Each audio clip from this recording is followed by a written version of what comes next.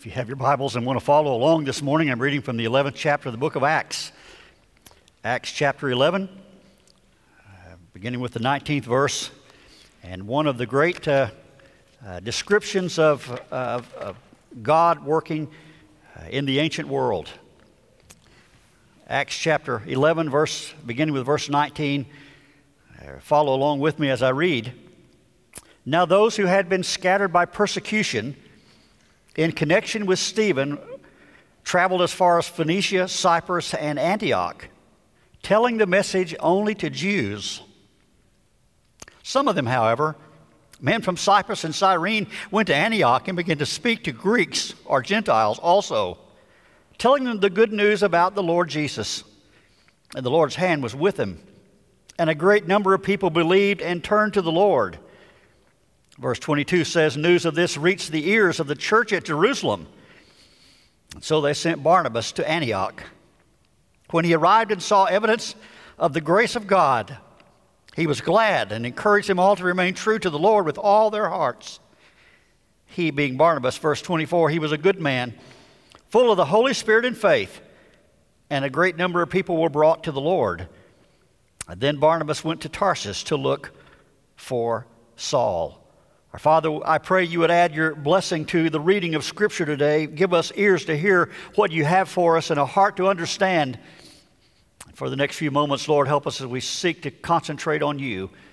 And now guide us in this part of our service, we ask in your name. Amen. What can God do through an individual life? What can God do through one person? You ever think about that? What can God do through you?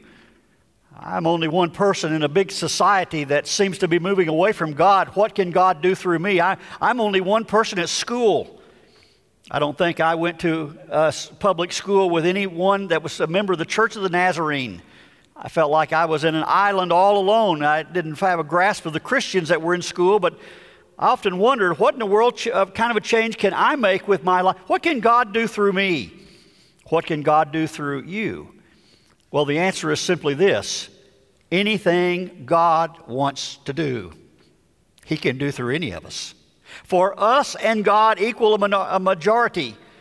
God in anything is a majority, and sometimes I think we don't embrace the significance of who we are in Christ and what He wants to do in our lives and through our lives to touch others around us. And sometimes we get so caught up in our stuff that we fail to realize that if we are faithful to God, if we simply live a life that reflects Christ, if we live in such a way that we tell our story about what God has done for us, that God is able to do significant things through our life.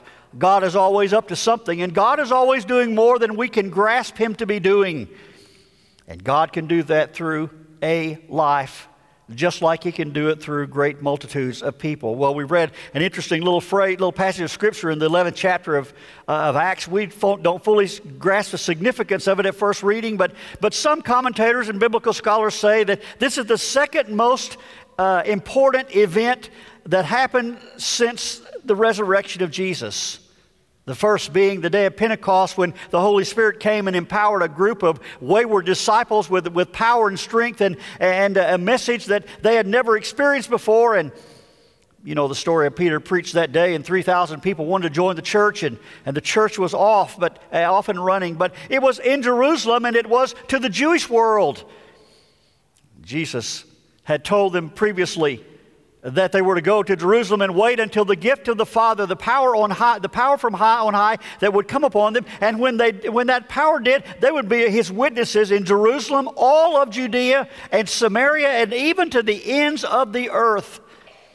I want to tell you, speaking for the disciples, I don't think they could fit all that in their minds. They understood what Jesus said, and they heard what He said, but how in the world did they think they could accomplish that? They failed to realize that the accomplishment wasn't theirs to do. The accomplishment was God's to accomplish.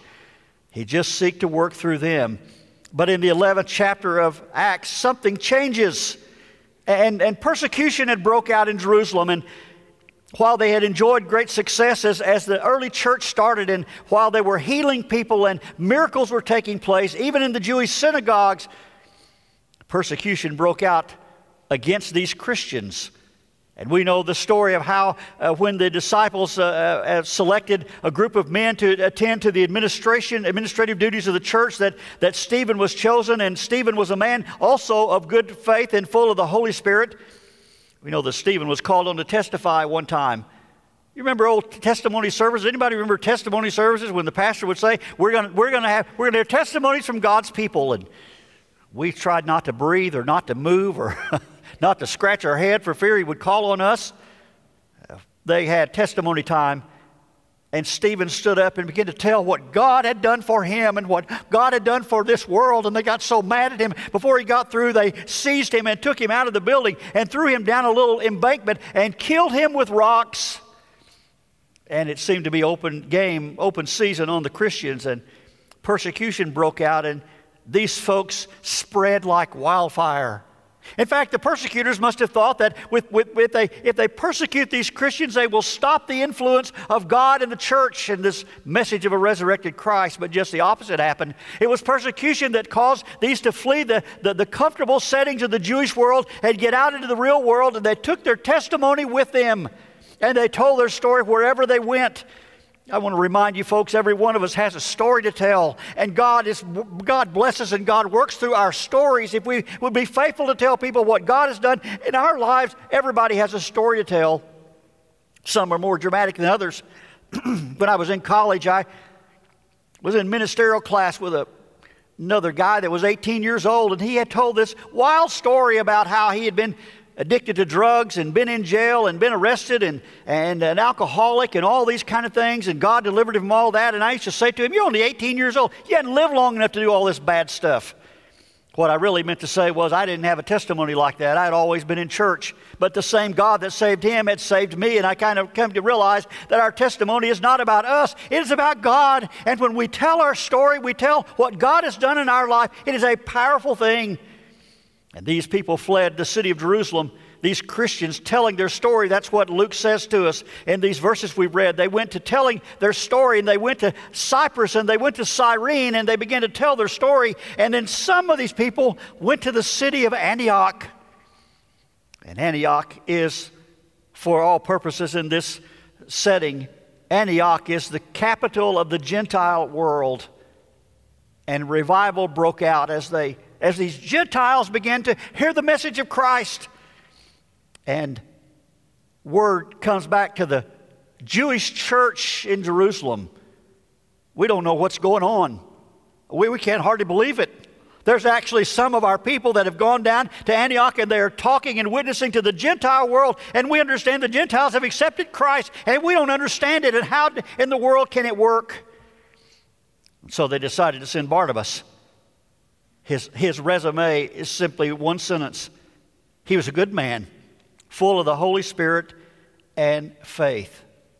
And it would be Barnabas that we saw the evidence of the grace of God, Luke says. It would be Barnabas that instead of trying to squelch this and stop it and tell these Gentiles that they don't have a right and an inheritance with God, instead of telling them that, Barnabas encouraged them because he saw the grace of God at work in their lives. And the Gentile church is born, the Gentile church for Christ is born. And in fact, the power shifts from Jerusalem to Antioch because they realized that Christ had come for those people as well. I remind you that a good Jewish person in the time of Jesus was taught that the Gentiles are bad people. A good Jewish person in the time of Jesus was taught that you don't have anything to do with Gentiles. In fact, a good Jewish person couldn't even understand why God created Gentiles. Noted Jewish historian William Barclay says this common sentiment was that God must have only created Gentiles so that the fires, to be fuel for the fires of hell, to keep the fires burning. No Jewish person would buy anything from a Gentile or sell anything to a Gentile. It was against the law in the Jewish world to go into the home of a Gentile. In fact, a good Jewish person, Barclay says, at the time of Jesus would get up every morning and have his morning prayer, and he would begin his prayer this way: Lord, I am so thankful I am born a Jew, not a woman, not a slave, and not a Gentile. They didn't understand the Gentile world. They didn't like the Gentile world. If it was us Jews and no more. And the church, even though it was founded on the resurrection of Christ, the church had stayed in Jerusalem, and it was all things Jewish. And now word comes to us that somebody's been witnessing down there to the Gentiles, and they have accepted Christ, and the church sends Barnabas. Do you ever have a feeling of being insignificant? I mean, do you ever feel like your life really doesn't matter in the grand scheme of things? Do you ever feel like your life doesn't matter in the society we live in that seems to be moving so quickly away from God? Do you ever think your life doesn't really matter in a sea of school students that aren't interested in God's way? A feeling of insignificance. I think Barnabas could have had that. I want to remind you this morning that it is the tool of the enemy to make us feel like we don't count. It is a tool of the enemy to make us feel like we are insignificant, because if he can make us believe that we really don't matter, we really don't count, then much of what God is able to do through our lives is thwarted. I remind you again that any of us and God is a majority, and they sent Barnabas. And why would Barnabas have any kind of a feeling of insignificance? Because he's unlike all the men of Scripture who are doing significant things in the first 10 chapters of the book of Acts. Barnabas wasn't a preacher. Barnabas wasn't one of the disciples of Jesus. There's no evidence in the Bible that Barnabas heard Jesus speak or saw him or followed him, which was such an important pedigree in this time in history. Barnabas wasn't out starting new churches, and Barnabas wasn't leading missionary efforts, and Barnabas wasn't on the forefront of doing much of anything ministerial speaking. I remind you that what's happened thus far in the book of Acts, chapter 1, Jesus gathers these disciples out on the hillside outside of Jerusalem and said, I'm about to go away, but God is going to send the power if I go, and He's going to come on you, and you're going to be witnesses in Jerusalem, all Judea, Samaria, and to the ends of the earth. And then Jesus is ascended into heaven, where He takes His place at the right hand of God, making intercession for us. Second chapter, the Holy Spirit comes, falls upon that group of people in the upper room, and Peter steps out and preaches such a powerful sermon that when he gets through, 3,000 people respond to him with a cry of, what shall we do? When they realized who Jesus was. And Peter's advice to them was simply this: repent and be baptized. And 3,000 people were added to the church. In chapter 3, these disciples begin to do miraculous things, right even in the Jewish synagogue, headed by a crippled man at the gate begging. You remember the story. As Peter and John go into the temple, the beggar hands his cup up, and Peter and John say, silver and gold we don't have, but what we do have, we will gladly give you. In the name of the power of the resurrected Jesus Christ, the Son of God, stand up and walk. And he jumped up for the first time, maybe ever, and began to run and praise the Lord and shout His praises. It got Peter and John in trouble, and they began to go to the authorities, and who told them not to speak about this Christ. And they said the words that ought to be true in all of our lives: we can't help but speak about what God has done for us. And then the administration needs to become powerful, and the disciples hire or appoint 7 men to administer to the food distribution. 7 men. Barnabas was not one of those 7. And then in chapter 9, the apostle Paul is converted, and such a radical change of his life that he wants to change his name from Saul to Paul. It's big happening. Why didn't the church at Jerusalem send one of those guys to Antioch to check him out? They just sent Barnabas, a man full of the Holy Spirit and faith. Barnabas could have had an inferiority complex if he wanted to. Barnabas could have wondered if his life mattered. Barnabas could have thought about all the people they could have sent, and maybe they sent Barnabas because they didn't want to give a great blessing and stamp of approval to those folks in Antioch. And Barnabas, the Bible said, saw evidence. Barnabas, the Jew. Barnabas had been taught that there's nothing good in the Gentile world. Barnabas had been taught don't have anything to do with the Gentiles. When Barnabas saw the evidence of the grace of God in their lives, he was encouraged, and he encouraged him to stay true, and he encouraged him to believe, and he encouraged him to stay on. And the Bible says many people were added at that setting, and a great number of people were brought to the Lord. You see, somehow these persecuted Jewish Christians went into the city of Antioch and began to proclaim the good news of Christ's resurrection and what it can do for their lives, and opened the door to the Gentile world just a little bit, just a crack. But it was Barnabas who saw what was happening there and kicked the door open. kicked the door off the hinges and said, God is in this and we must embrace this. And somehow they must have gleaned the idea of how they'll take the message of Christ to the very ends of the earth, because the Gentile world had found Christ. And Barnabas is a key to it all. Don't underestimate what God can do through you and I as we live faithfully for Him. Don't underestimate what God can do if we tell our story, if we stay true to God, if we let God so fill our lives with His Spirit and we work and live in that Spirit and be a faithful follower. What could God do through us? And the Gentile world started to receive the message of Christ. And by the way, for the most part, we are part of that Gentile world, and we are recipients of what happened in Antioch, and we are recipients of what Barnabas embraced. I'll tell you three things I believe that God did through, that God put His stamp of approval on through Barnabas. First of all, when we live faithful to God, it matters. Do you know that? When you live faithful to God at school, it matters. When you live faithful to God at work, it matters, and at home it matters, and it matters in our community, in our neighborhoods. When we live faithfully for God, it's taken me a long time to realize that God doesn't expect me to produce the result. God simply says, Larry, would you just be faithful to me and my name in your everyday life, and I'll do all the other stuff. Barnabas lived faithfully for him, and the Jews found great blessing upon the Gentile world in Antioch. When we're faithful to God, God blesses a person, or God blesses a church that proclaims deliverance from sin. That is the work of Jesus. That's what it says that they were doing. They were telling others the good news about the Lord Jesus. The good news about Jesus is that He saves from the power of the enemy and sin itself. Do you realize today? Accepting Christ into our lives breaks the power of sin. And while the enemy has put a curse on us from the Garden of Eden, and the enemy hopes to destroy our life, and the enemy is working overtime to make sure you and I live under the curse of sin, the death and resurrection of Jesus Christ verifies that the power of sin can be broken in our lives, and we can live faithfully for Him because we receive God's Holy Spirit living in us.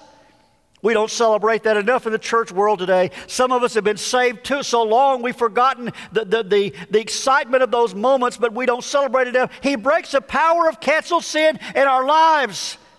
And we can live more for God than we have to live for the enemy. We can live more like God than we live like the devil. We have a hope and a future because Jesus saves even today.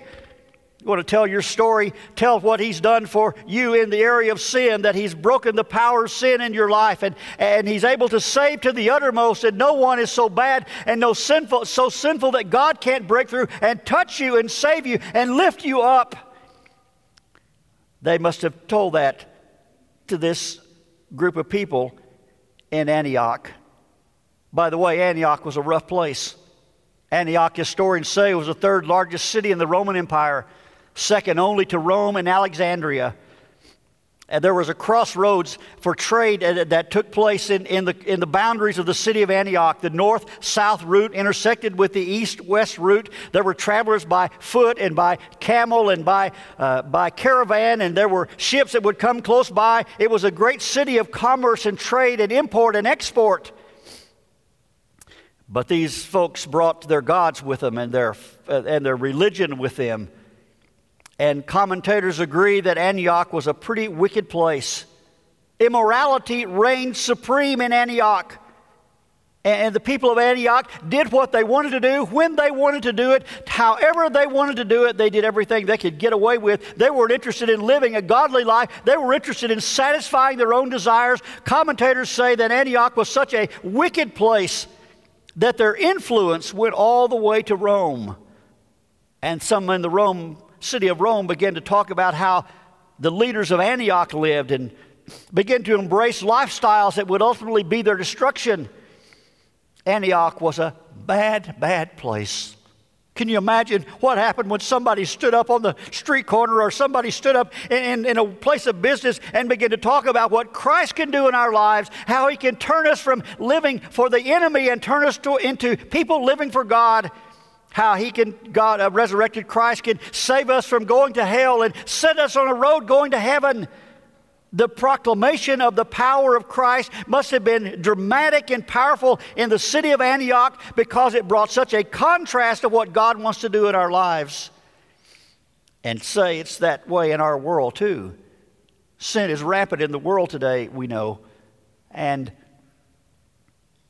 immorality is the order of the day. And few people seem to really have God's best interest at heart. And few people, it seems, really want to live for God. It ought to be great, great days right where we live to proclaim the hope and the message of Christ and what Christ can do in all of our lives. When we are faithful to God, we preach and teach and tell and bring evidence of the power of Christ over sin. He breaks the power of sin in our lives. It doesn't mean you can't sin anymore. It doesn't mean you won't ever sin anymore. It doesn't mean you can't sin anymore. It means you don't have to for the first time in your life. Sin is a deliberate violation of a law of God. First time you have power not to do those things we shouldn't do. Barnabas had to embrace the fact that even though these were Gentiles and the Gentile world that no one in the Jewish setting thought were significant, began to tell the message of what Jesus can do, the good news with the Lord Jesus. He breaks the power of sin. Folks, that ought to be our message today, and people ought to be able to see it in the life we live. If Christ died for anything, He died to overcome the works of the enemy on our lives and cursing our souls. We ought to be testimony to great testimony, bring great testimony to the fact that Jesus defeats the curse of sin. Amen and amen. It's right in our society for that message. Not only that, but when we live faithfully for God, He blesses us with great grace. And a church and a people that proclaim great grace are people God can work through. When Barnabas saw evidence of the grace of God in their lives, he could only encourage it and help it. And help them to be all that they could be for God. Grace, our definition of grace is unmerited favor. Grace is a gift from God that we don't deserve. Grace is a gift from God that we have not earned, and we can't ever clean ourselves up to a point to where we are worthy of that. Grace is something we would never be able to achieve on our own. Grace with God.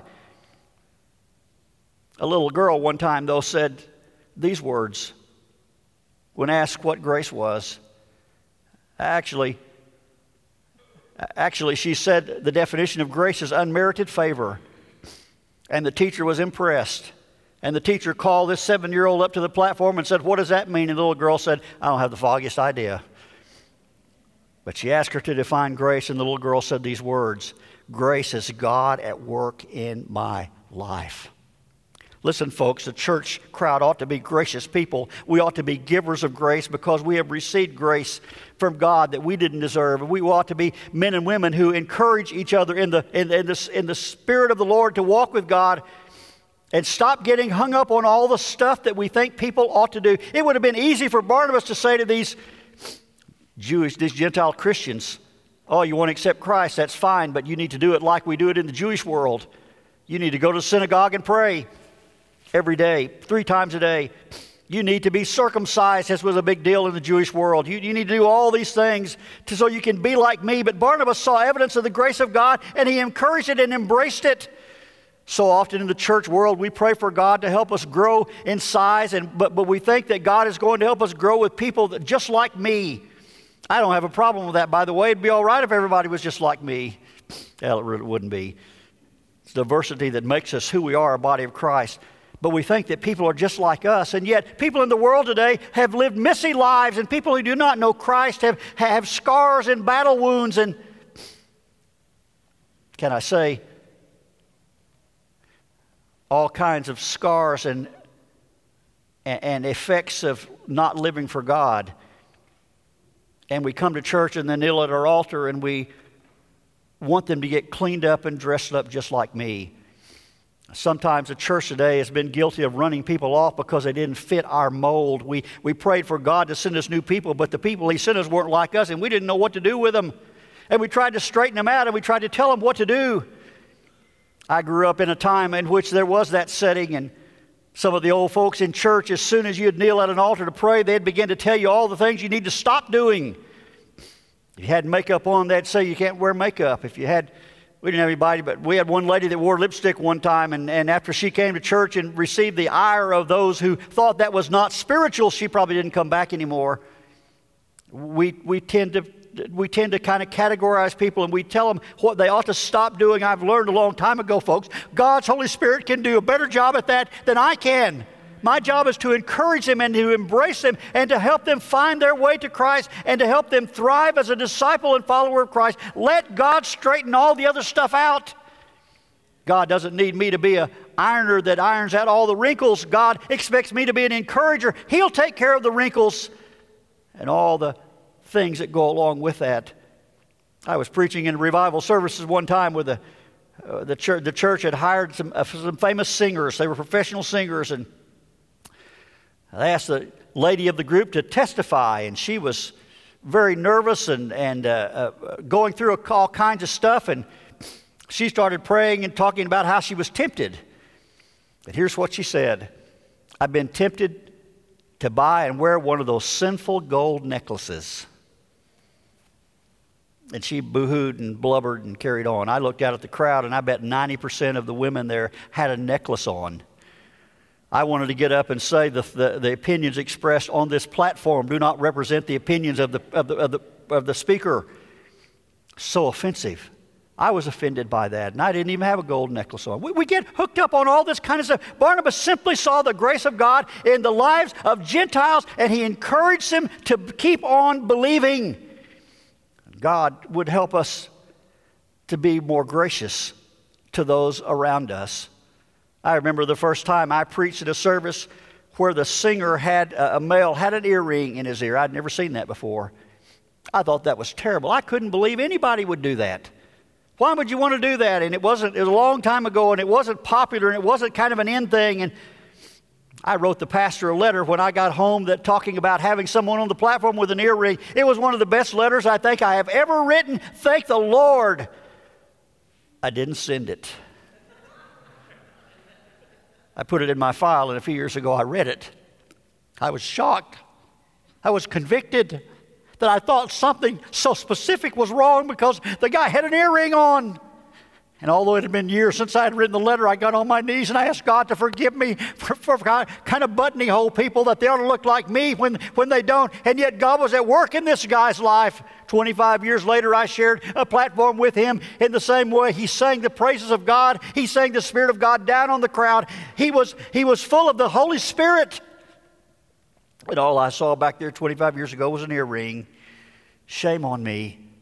Listen, folks, we need to get people to receive the message of a resurrected Savior who can break the sin and power of sin in their lives, who can set them on a path that will lead them to God, and let God worry about all the rest of the stuff. He can do a better job at cleaning people up and straightening them out than we can. We are to be people of great grace.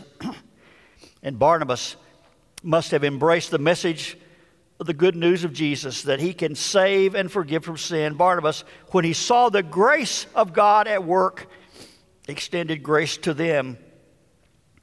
And finally, when we're faithful, God blesses a church that lifts up Jesus and holds him as the example. I want to remind you this day that more than 2,000 years since the death on the cross, Jesus is still the answer for the needs of the world today. It is all about Jesus. We need to lift Jesus up. The Bible says if we will lift Jesus up, he will draw all men unto himself. Sometimes we get so focused on this fad or that fad, and we think we ought to do this, and we think we ought to sing this way, or we ought to sing that way, or we ought to stand, or we ought to sit, or we ought to sing from a book or sing from a wall, and we get all kinds of stuff twisted around. It's about Jesus, folks. And God help us to stay faithful to him and to have enough grace about our lives that we realize it's the message of Jesus that matters most of all. I was invited to come and preach at a citywide crusade one time. They forgot to tell me that the first meeting was in a public park. I thought we were having church in church. And I get there with my suit and tie on, and they introduced me to the special singers. And I thought I was in the wrong crowd. They didn't tell me the singers were a hard rock band for Jesus. And these 4 or 5 kids didn't look like me at all. And they had on pants that were about knee length, and they had more chains on them that probably is for sale down at the local Western Auto store. They had chains hanging from their pockets and their billfolds and around their belts, where their belt would be. And they had all kinds of tattoos, and they had all kinds of things pierced. And they looked at me and they said these words, you're the guy that's going to speak to us? And I looked at them and said these words, you're the guy guys are going to sing before I speak? I was shocked. They were shocked. They even prayed. We prayed together before the service, and they even prayed, Lord, we don't know what we're doing sharing the platform with a guy like this. I was offended at that, by the way. I wanted to say the same thing to him. I don't know, Lord, I don't know why I'm out here sharing a platform with guys that look like this. But we began to pray, and I began to sense her heart, and I prayed that God would reach kids, and God would touch them, and God would save them, and they would give their life to Christ. And they began to testify what God had done in their lives and how He had delivered them and transformed their lives and redeemed them. And the Lord taught me a great lesson that day. It's not what's on the outside that counts, folks. It's what's on the inside. And I discovered that they looked different from me on the outside, but on the inside, we were brothers in Christ. And God came in that setting in 2 very diverse venues. We need to remember that it's Jesus that matters most of all. What damage Barnabas could have done to the cause of Christ if he would have said to those Gentiles, wait a minute. He's our Christ. He was born into the Jewish world. He's centered around the synagogue. The Jewish prophecy is the Messiah. It's all about us. What damage Barnabas could have done if he could have said to you guys, stop preaching to these Gentiles. Don't talk to the Gentiles. Don't have anything to do with them. What damage Barnabas could have done to the move of God. But what he didn't do is what's miraculous. Barnabas saw the evidence of God in their lives. And all he could do was encourage them to keep faithful and to keep believing and to keep trusting, because he knew somehow it's not about him. It's not about the Jewish world. It's not about my beliefs. It's about Christ and Him alone. I want to remind you this week as we go out from this place and intersect and interact with people of all walks of life, it's about Jesus. And they need Jesus just like you and I need Jesus. And we ought to be faithful to proclaim the message that it's Jesus that counts and Jesus that matters. In fact, the Bible says one day, we might as well start practicing now, because one day, every person that has ever lived is going to understand that it's about Jesus when every knee bows and every head, every mouth proclaims that Jesus is Lord. God has given Him a name above all names. And one day the world will realize that. I'd like to start practicing now. How about you? And proclaiming Jesus as the answer. They sent Barnabas down to Antioch. They didn't send the big name guys. They didn't send the leaders of the church. They didn't send the preachers. They didn't send Paul and his rugged beliefs. They sent Barnabas. Who in the world is Barnabas?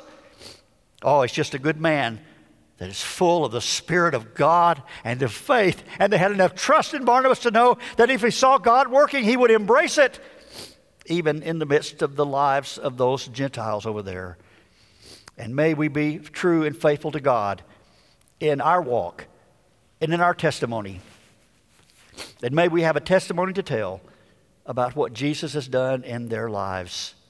I want you to remember this week as we go from this place, the power of Christ is still greater than the power of the devil. Christ, is able to break the power of sin in our lives and the bondage of sin in our life and the habits that go along with it. He can redeem and save and deliver. Amen. Would you remember that? I want you to remember the grace of God that has come to even us. While we were yet sinners, Christ died for us. While we are all sinful on the inside, His grace came to us that said, Larry, you're acceptable. And I died for you and received great grace. But one evidence that we received great grace is that we give great grace to those around us. And then I want you to remember this week, it's all about Jesus. It's all about Jesus. He is the answer. And we have it. And we ought to be faithful to tell others about Him. If you're glad to be in church today, would you say amen? He is still King. He is still Lord. He still rules and reigns. He's still a coming King. And God is in control of this old world. Don't think for a moment differently. God is in control. And He wants to be everything in our lives. He is our hope for the future and our strength for this day. I'm glad they sent Barnabas. I hope he didn't have an feeling of insignificance. And I hope he helps me not to feel insignificant in the world I live in. Because with God on my side, as I faithfully live for Him, God is at work to accomplish His will. Praise God for Barnabas and all the Barnabases that are along. Praise God for the Gentile world that received the message of Christ. Because that even includes me. Thank God for what He's doing in our lives. Amen and amen. Let's stand this morning and bow our heads as we pray. Father, we are thankful we can look into the pages of Your Word and find new truth.